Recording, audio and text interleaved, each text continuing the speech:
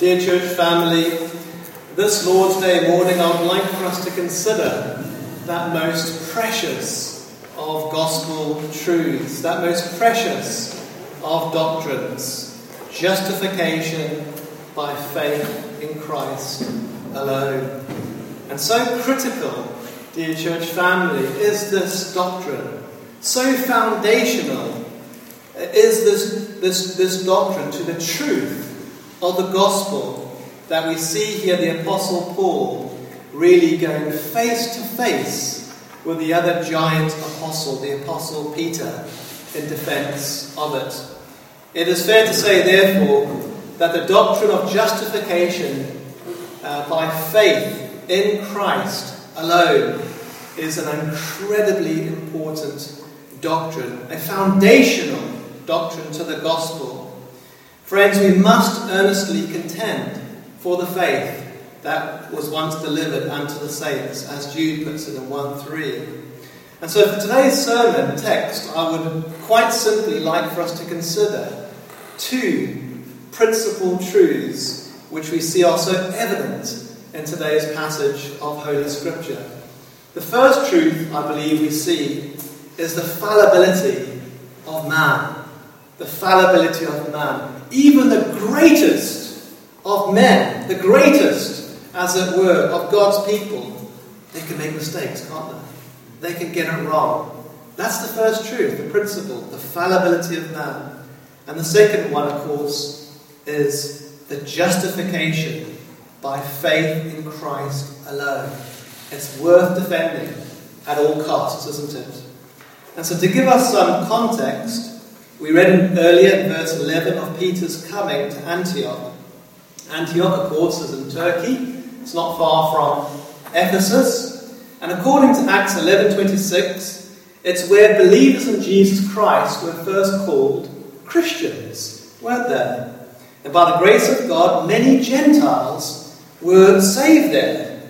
In fact, it became one of the main churches, didn't it, for Gentile believers. Of course, there were also Jews that were saved, but by and large it became a church where many Gentiles came to know the Lord by faith in Christ. Whereas Jerusalem, we know from Holy Scripture, was one of the main churches for Christians who had turned from Judaism to Christianity, to faith in Christ.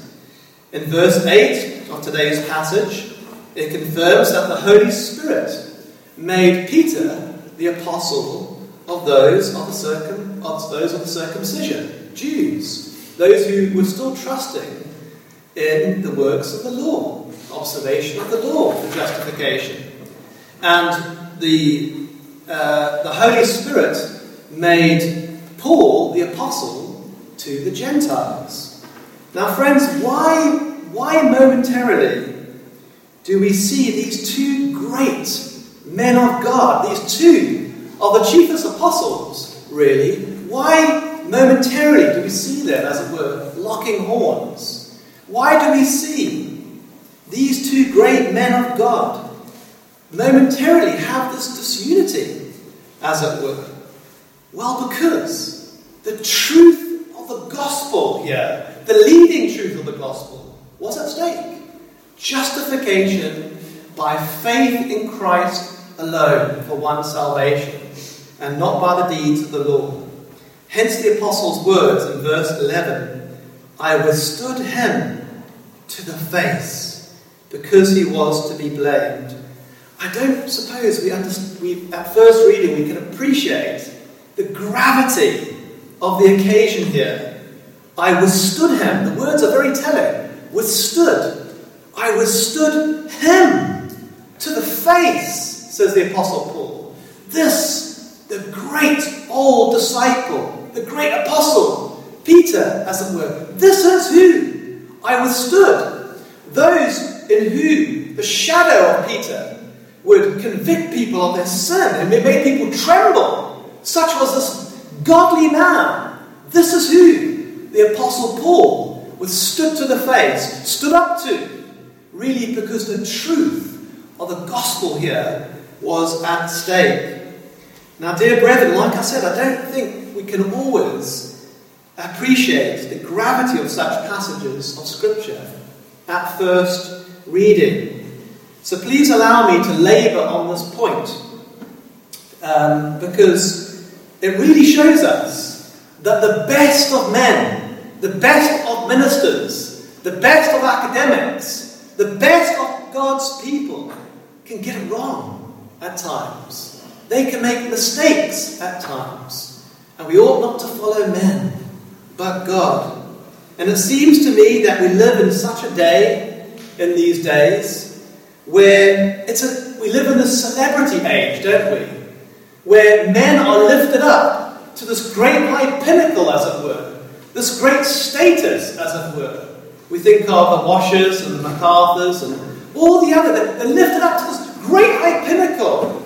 And many, many people really follow them in everything.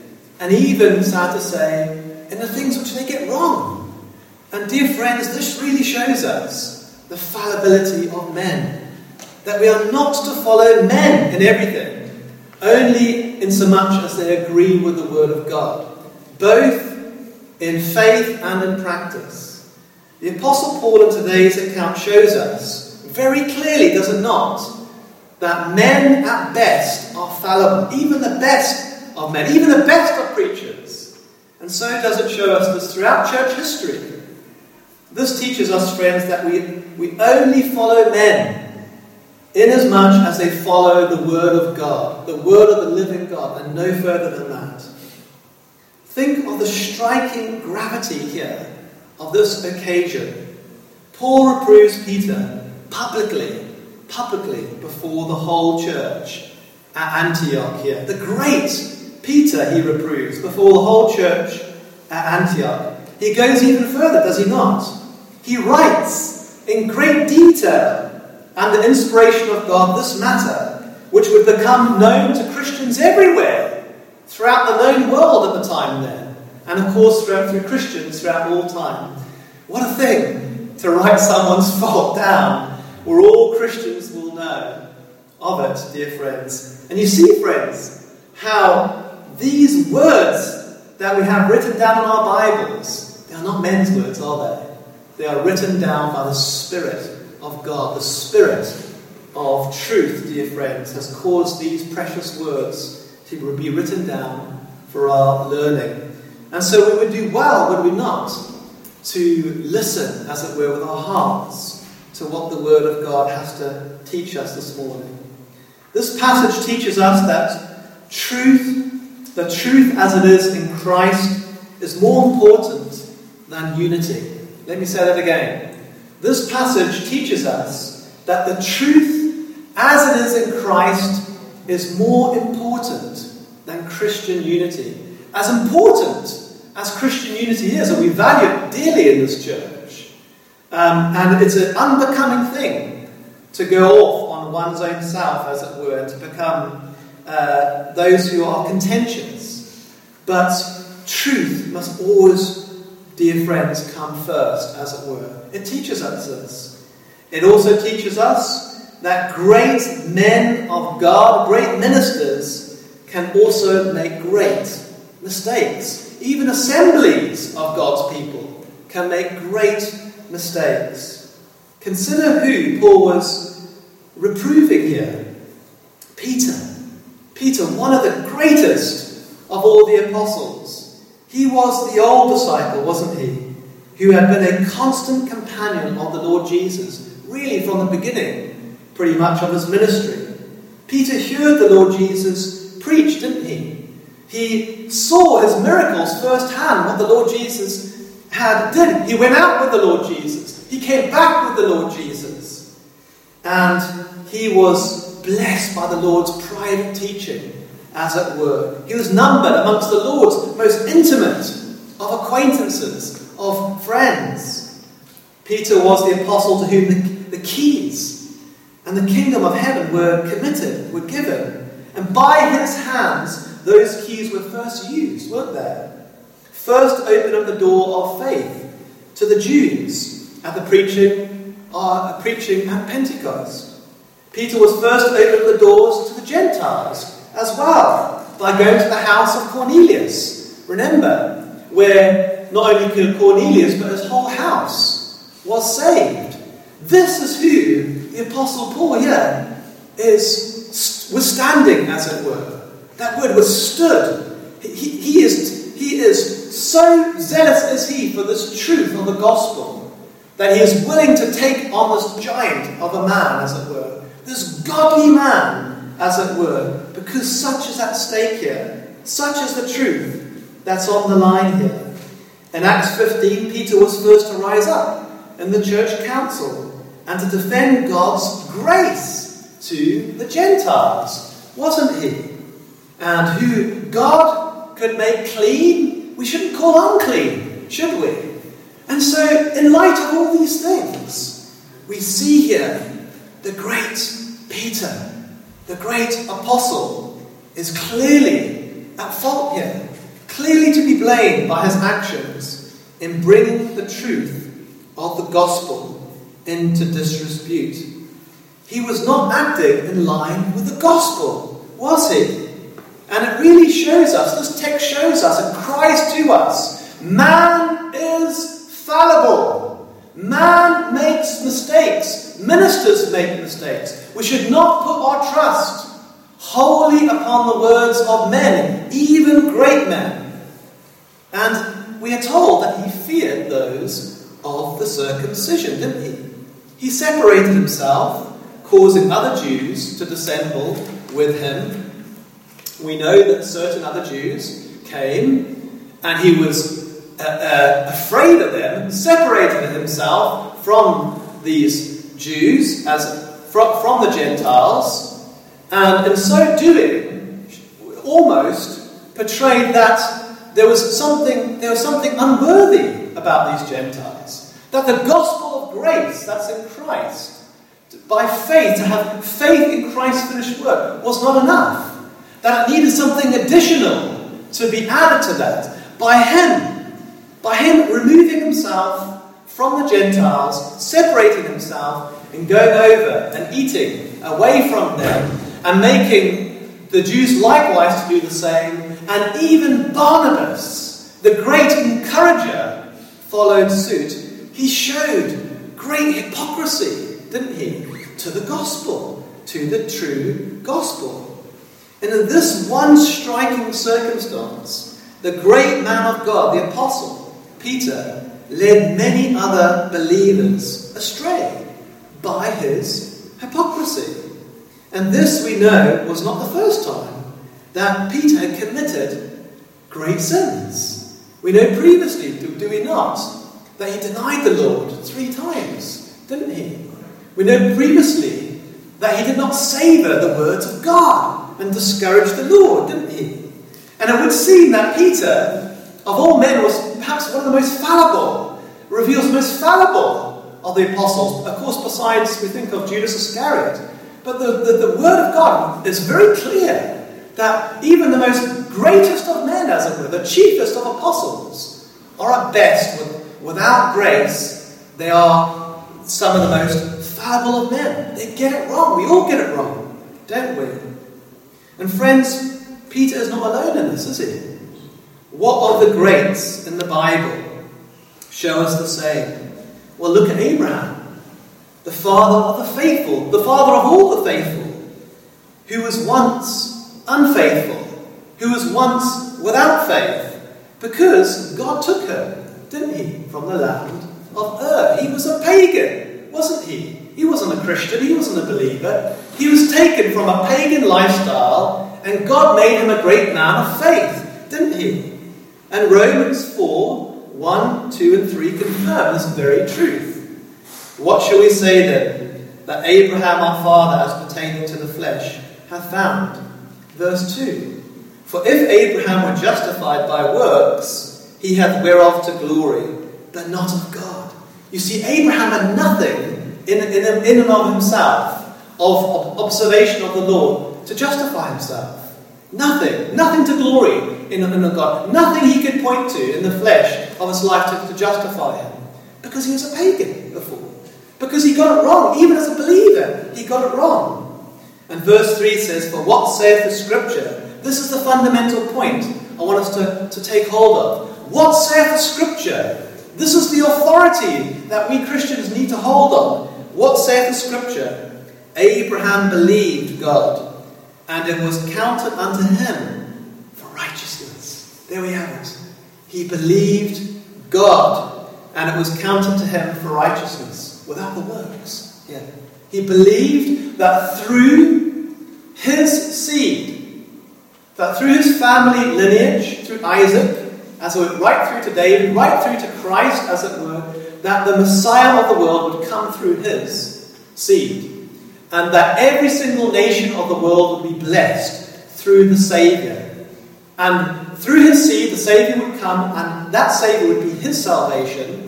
That Saviour, Christ, would be his righteousness, his perfect obedience. And that every single nation of the world, those who come to turn from their sin and trust alone in Christ and his righteousness, turn from their sin to Christ, would be saved, would be converted. Not a righteousness of their own, the Lord our righteousness. The Lord, the righteousness which comes from above. Even when Abraham was a believer, he made some bad mistakes, didn't he? He listened to his wife Sarah, didn't he? In marrying Hagar and taking her to wife in her desperateness for a child. Do we remember Aaron, the high priest, who listened to the children of Israel and made them a golden calf? How about wise Solomon, who very unwisely took to himself many wives, contrary to how it was in the beginning, and whose wives for a time took him far away from the Lord, and who built places of false worship to the many gods of the nations? Do we remember Jehoshaphat, the good king, who helped the wicked king, Ahab? What about David, a man after God's own heart? Was he such a man after God's own heart when he committed adultery with Bathsheba and consequently plotted the death of Uriah? He wasn't, was he? All these things cry out to us. Man is fallible. Man makes mistakes. Do not put your trust in men's words, men's opinions, men's councils, men's assemblies, men's denominations, men's institutions. Don't put your confidence in these things. Put your confidence in the Lord and his word. The Lord our righteousness. All these things, dear friends, are written down for our learning. They're written down for a great purpose. They cry out, by the deeds of the Lord there shall no flesh be justified in my sight. For by the law is the knowledge of sin. Romans 3:20. It's the knowledge of sin. I was speaking to a brother earlier about this, that the Bible teaches us two fundamental truths. It teaches us our own hearts, how sinful and depraved and how lawless they are by nature. And even the most disciplined amongst us break God's laws. And if we're honest, often in our hearts and our minds. It teaches us that we are fallen and that our own righteousness is as filthy rags in God's sight. It's by the law, by the law is the knowledge of sin. It shows us that we cannot get it right by our law keeping, by our good deeds. We need a Saviour. We need the Saviour, Christ.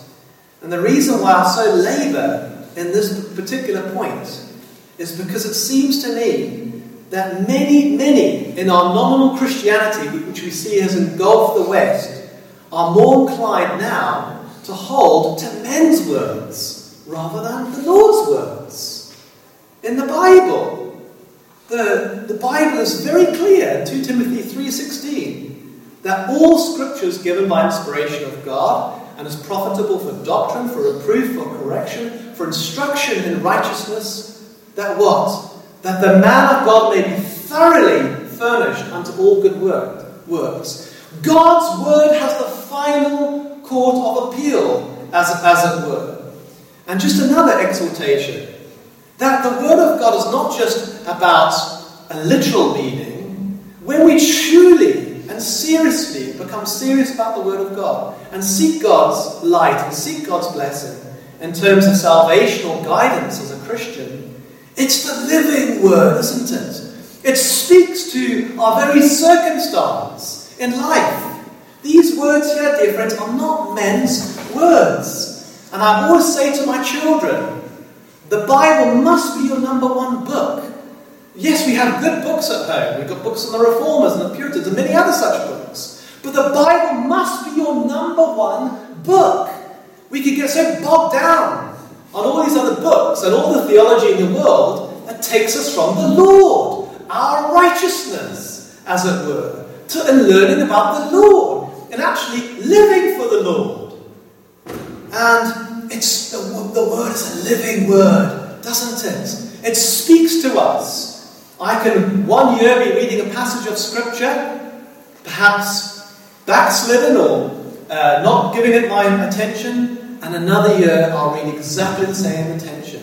And that be met by the Spirit and the grace of God. And it will so speak so deep within my heart, it will so move me, that it will actually completely change the course of where I'm going in life. It's the living Word, isn't it? Dear friends, do we treat it as such? Take, for instance, the Roman Catholic Church, basing itself upon a fallible man, Peter, as it were, and not upon the living Word, upon Christ and His words. Call no man Father, says the Scriptures, and in a spiritual sense, that is, but they do they not? Christ is the only intercessor between God and man, as it were, but they've made the Pope and men their intercessors. Haven't they? Fallible men. Men as sinful as we are. Probably even worse, for all we know. Those churches that align themselves with the Roman Catholic Church and the Churches Together movement, as it were, are partakers of her sins. They aid and abet her sins. And that's why we have nothing got to do with the Churches Together movement to this church, and ecumenicalism, in a false sense, that is. Nothing got to do with it. And the amount of pressure that we've got in this fellowship to join hands, as it were. And they may call us all manner of names and everything else, but the truth of the gospel is at stake here, friends. The truth of the gospel is on the line here, isn't it? You know, I've often heard it. In fact, this week I went on a business trip, but before I thought I'd just fit in an hour's worth of evangelism in Tiverton. I popped into Tiverton and I met a man, and he seemed like a genuine believer actually. But he said, well, what church do you go to? And I said, well, this is the church I go to. And he said, well, this is the church I go to. I won't mention any names. But he said, well, why don't you go to this church that I go to? I've been going there for 30 odd years now. And I said, well, I take issue with some of the things that they do. And he said, well, what? And like I said, I don't like to be confrontational. Well, they have women vicars.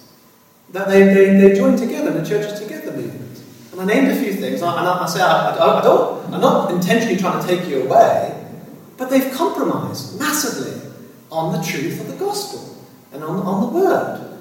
But he says, but he's a good man. This person's a good person. But I've been here for 30 odd years. And I really felt for this man, because he seemed like a really nice person, a really nice believer. But I said, where do you get your authority from? He may be a good man. He may be a good family man. He may do many things. But where are you getting your authority from? Do you get it from the Word of God? And it's almost like there's a light bulb that came on.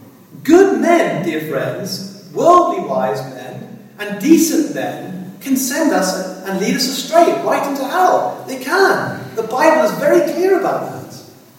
How many charismatic churches follow in the bad example of Edward Irving? If you've ever learnt about the man Edward Irving, who was the forerunner of the charismatic movement, in succumbing to the delusion of speaking in the babble of an unknown tongue.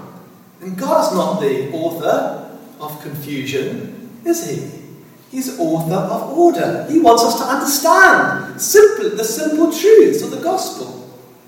It is the great folly of the natural man, and at times compromised Christians, and I speak of myself at times, to lean upon great ministers, great institutions, great articles of faith, great denominations. It is the great folly of us, as it were, to make ministers and institutions our Pope, as it were.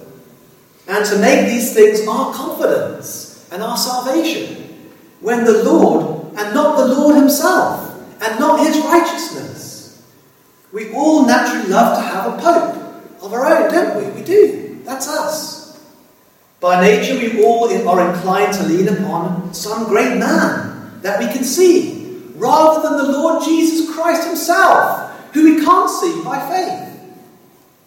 You can imagine Barnabas. Just imagine Barnabas thinking within himself, when Peter separated himself from the Gentiles, thinking, surely this one of the chiefest of apostles cannot be in the wrong here. Surely this man of God who went in with the Lord, who did these mighty acts with the Lord, who was first opened the doors to the Gentiles and Jews, surely this man cannot be in the wrong. But what happened?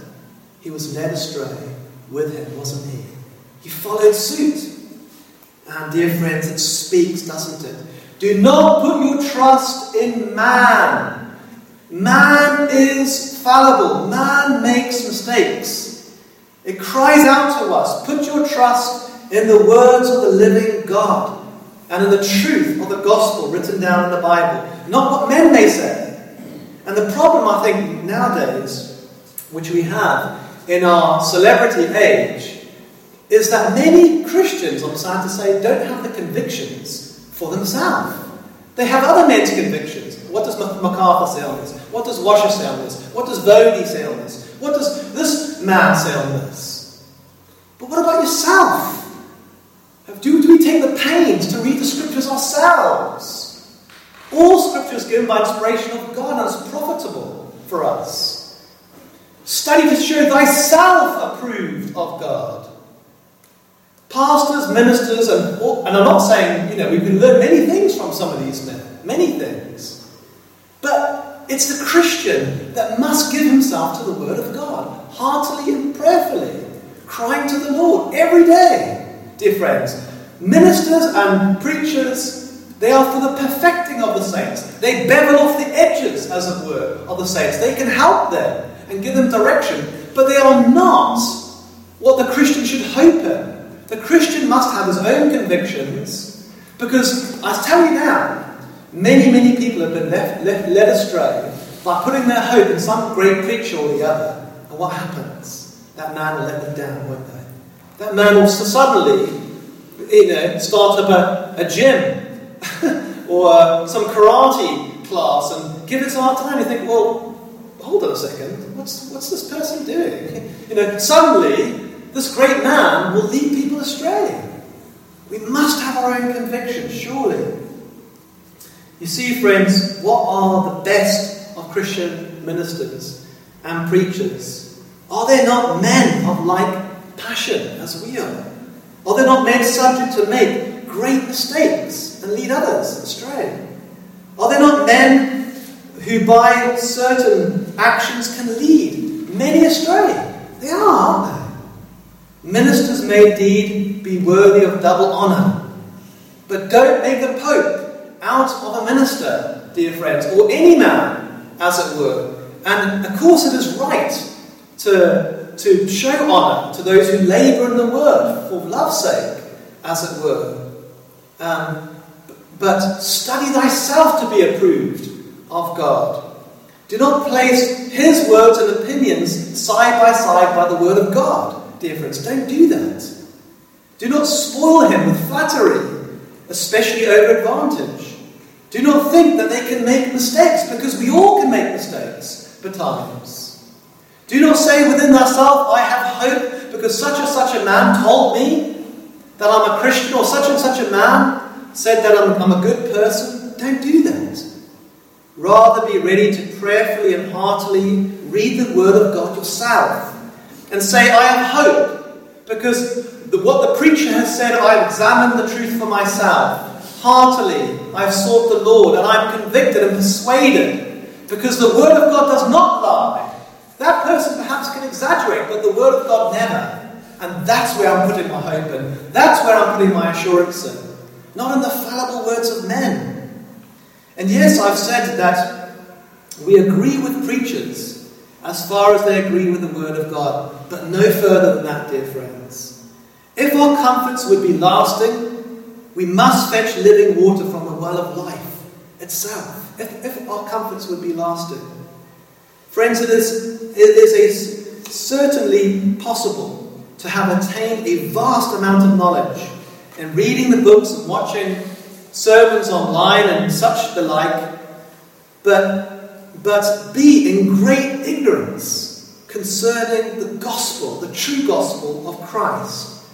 These things are possible. Church history teaches us. When you look at the great 18th century evangelists, many of them, for years before they were actually used of God, were in great ignorance. We think of the Wesleys, we think of Grimshaw. These men for years were in ignorance until the light of the gospel came shining in. As it were, they were learned, weren't they? What are the most educated of Christian ministers if they are not educated and moved by the Holy Spirit first?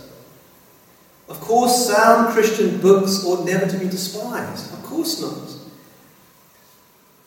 But friends, it is astonishing to me to observe how vast a man's intellect may be, as it were, and yet know very little of the gospel of grace and hold him to justification by faith alone. It's astonishing, isn't it? And with all the theology we have in the world today, and all the reformed institutions and things, and how little actually we see of true saving faith, and actually how little we see of true justification. People truly holding to the Lord, as it were. True saving grace, experientially, as it were. And I have no doubt that the leaders of Oxford University in the 18th century knew far more in Latin and Hebrew and Greek than did Whitefield and Wesley. I have no doubt that they knew so much more, didn't they? But they knew very little of the saving gospel of Christ and justification by faith alone. In Christ alone. What do these things teach us, friends? Man is fallible, as it were. Man makes mistakes. Do not put your trust in the opinions of men, neither in great councils, neither in the confidence of the flesh, neither in great institutions. Infallibility, according to the Holy Scriptures, is not to be found amongst educated men, but only upon the words of the living God. God makes wise the simple, as it were. I remember preaching this a long time ago at church, and someone was really offended at me. Later on he said, "Are you calling me simple? Is that why you say simple?" And it really is, when we understand what we are by nature. The Bible must be our ultimate authority for both faith and practice. Friends, we would do well to learn from the Apostle Paul's example in today's account that to keep the truth is more important than to maintain unity. A little leaven leavens a whole lump, doesn't it? And like I said, that shouldn't mean that we think we're God's sole recruit, as it were, and be contentious and unbecoming as a Christian. It doesn't mean that. But it means that we always should have it in mind to stand true for the Lord, as it were. For His truth, for His gospel first, as it were. It is a sad reality in our present day, even amongst Reformed churches, that men have become more concerned about how they appear to their congregations, how they appear to other fellow ministers, how they appear, and that's why we see all these meetings. They're seen in all these, well, we all have all these meetings with other ministers and fraternals and all these things, instead of actually living out the gospel by faith for the Lord. And I'm not against these things, But it really seems to me in Reformed churches, we see so many Reformed churches dying, because it seems they're more interested in what people think of them, as it were, than actually living out the truths of the gospel. Authentic Calvinism, as Spurgeon put it. And of course, any that seem to be an enthusiast, as it were, well, of course, they are accused, aren't they, of controversy, like Whitefield was. It is my firm conviction that if a man be a doer of the word of God, in terms of the gospel, the true gospel, he will have to endure many false insinuations, many false things said about him, as the Apostle Paul did. He was defending himself in this passage as well. He will be called a troubler, as it were, of Israel. Let me just say, let men say what they will, dear friends. Let men say, because God is on his throne. The Lord our righteousness is our trust. The Lord our righteousness, Jeremiah says, that's really is where we go for justification. Not in what men think of us. That's a snare. The Lord, I am righteous in the Lord. And who shall condemn me now? That I'm in the Lord. That I'm trusting in his righteousness and his word and his ways. No one, friends. The Lord our righteousness. Is this not why the Apostle Paul rebuked Peter, the Apostle Peter? Because simple faith in Christ's righteousness on our behalf was at stake here. That's why, wasn't it? Because he showed by his disassembling from the Gentiles that there's something extra was needed to become a Christian. Not simple faith in Christ's imputed righteousness, upon Christ's perfect sacrifice for our sins. Dear friends, it's not by works of righteousness that we have done, is it? It's through Christ alone. Remember the thief upon the cross. How was he justified in the sight of Almighty God? Did he have any works to bring to the table and say to the Lord, I've done all these things? He had nothing, did he? He spent a life thieving and stealing, not only from men but from God, didn't he? He had nothing to boast in at all. But he believed, didn't he? Something happened on that cross. Amazing something happened. All the people that said, this is the Son of God. He did all these things. He saved other people. And then something switched in his heart and his mind. This is the Son of God. He did save other people. This is the Messiah. This is the Christ. And he can save my soul. Even a lifetime of sin. And what did he do? He believed that Jesus Christ alone, by faith alone, can save him. That Christ's righteousness can cover his unrighteousness. That Christ's obedience unto death can cover his disobedience. That Christ's blood can cleanse his Adam's tainted blood. He believed all these things, and that was counted to him for righteousness. What a wonderful thing this is. That God should look upon us, we who have stolen from God our lives that he has given us. We have lived in sin, haven't we? We have got it wrong, haven't we? And that Christ should look upon us in such love, and that he should so move in our hearts by the Holy Spirit, that he should put people and things in our life, means to point us to him, not to any minister or any person, but to him, and say that this is the way. Walk ye in it. These things are wonderful, aren't they, dear friends? No man or woman can have solid peace or true assurance until they embrace with all their heart the doctrine that we are counted righteous before God because of the work of our Lord Jesus Christ on the cross of Calvary. You'll never have assurance with God unless you embrace this true doctrine of the Scriptures, this foundation doctrine of the Scriptures. Faith in this will save us. Gospel works will validate and establish the work of the Spirit, won't it? They will establish, like James, we've learnt in James recently, the Epistle of James. It's talking about gospel works. The faith that where we trust in Christ and his righteousness. The works come as a result of that, don't they? They establish the faith, as it were. It's never the other way around. It's never we work to get salvation, as so many people teach in the prosperity gospel and the social gospel. Friends, anything that adds to justification by faith in Christ alone is a false gospel. It's not a true gospel. In conclusion, let me just finish with Ephesians 2:8. For by grace are ye saved, through faith, and that not of yourselves. It is the gift of God. It's a free gift. A gift for you this morning, if you did not yet know him. You can trust in his righteousness alone, and he will save you and give you a new heart and give you his spirit. And in Romans 3:28, therefore we conclude that a man is justified by faith without the deeds of the law. Amen. Amen.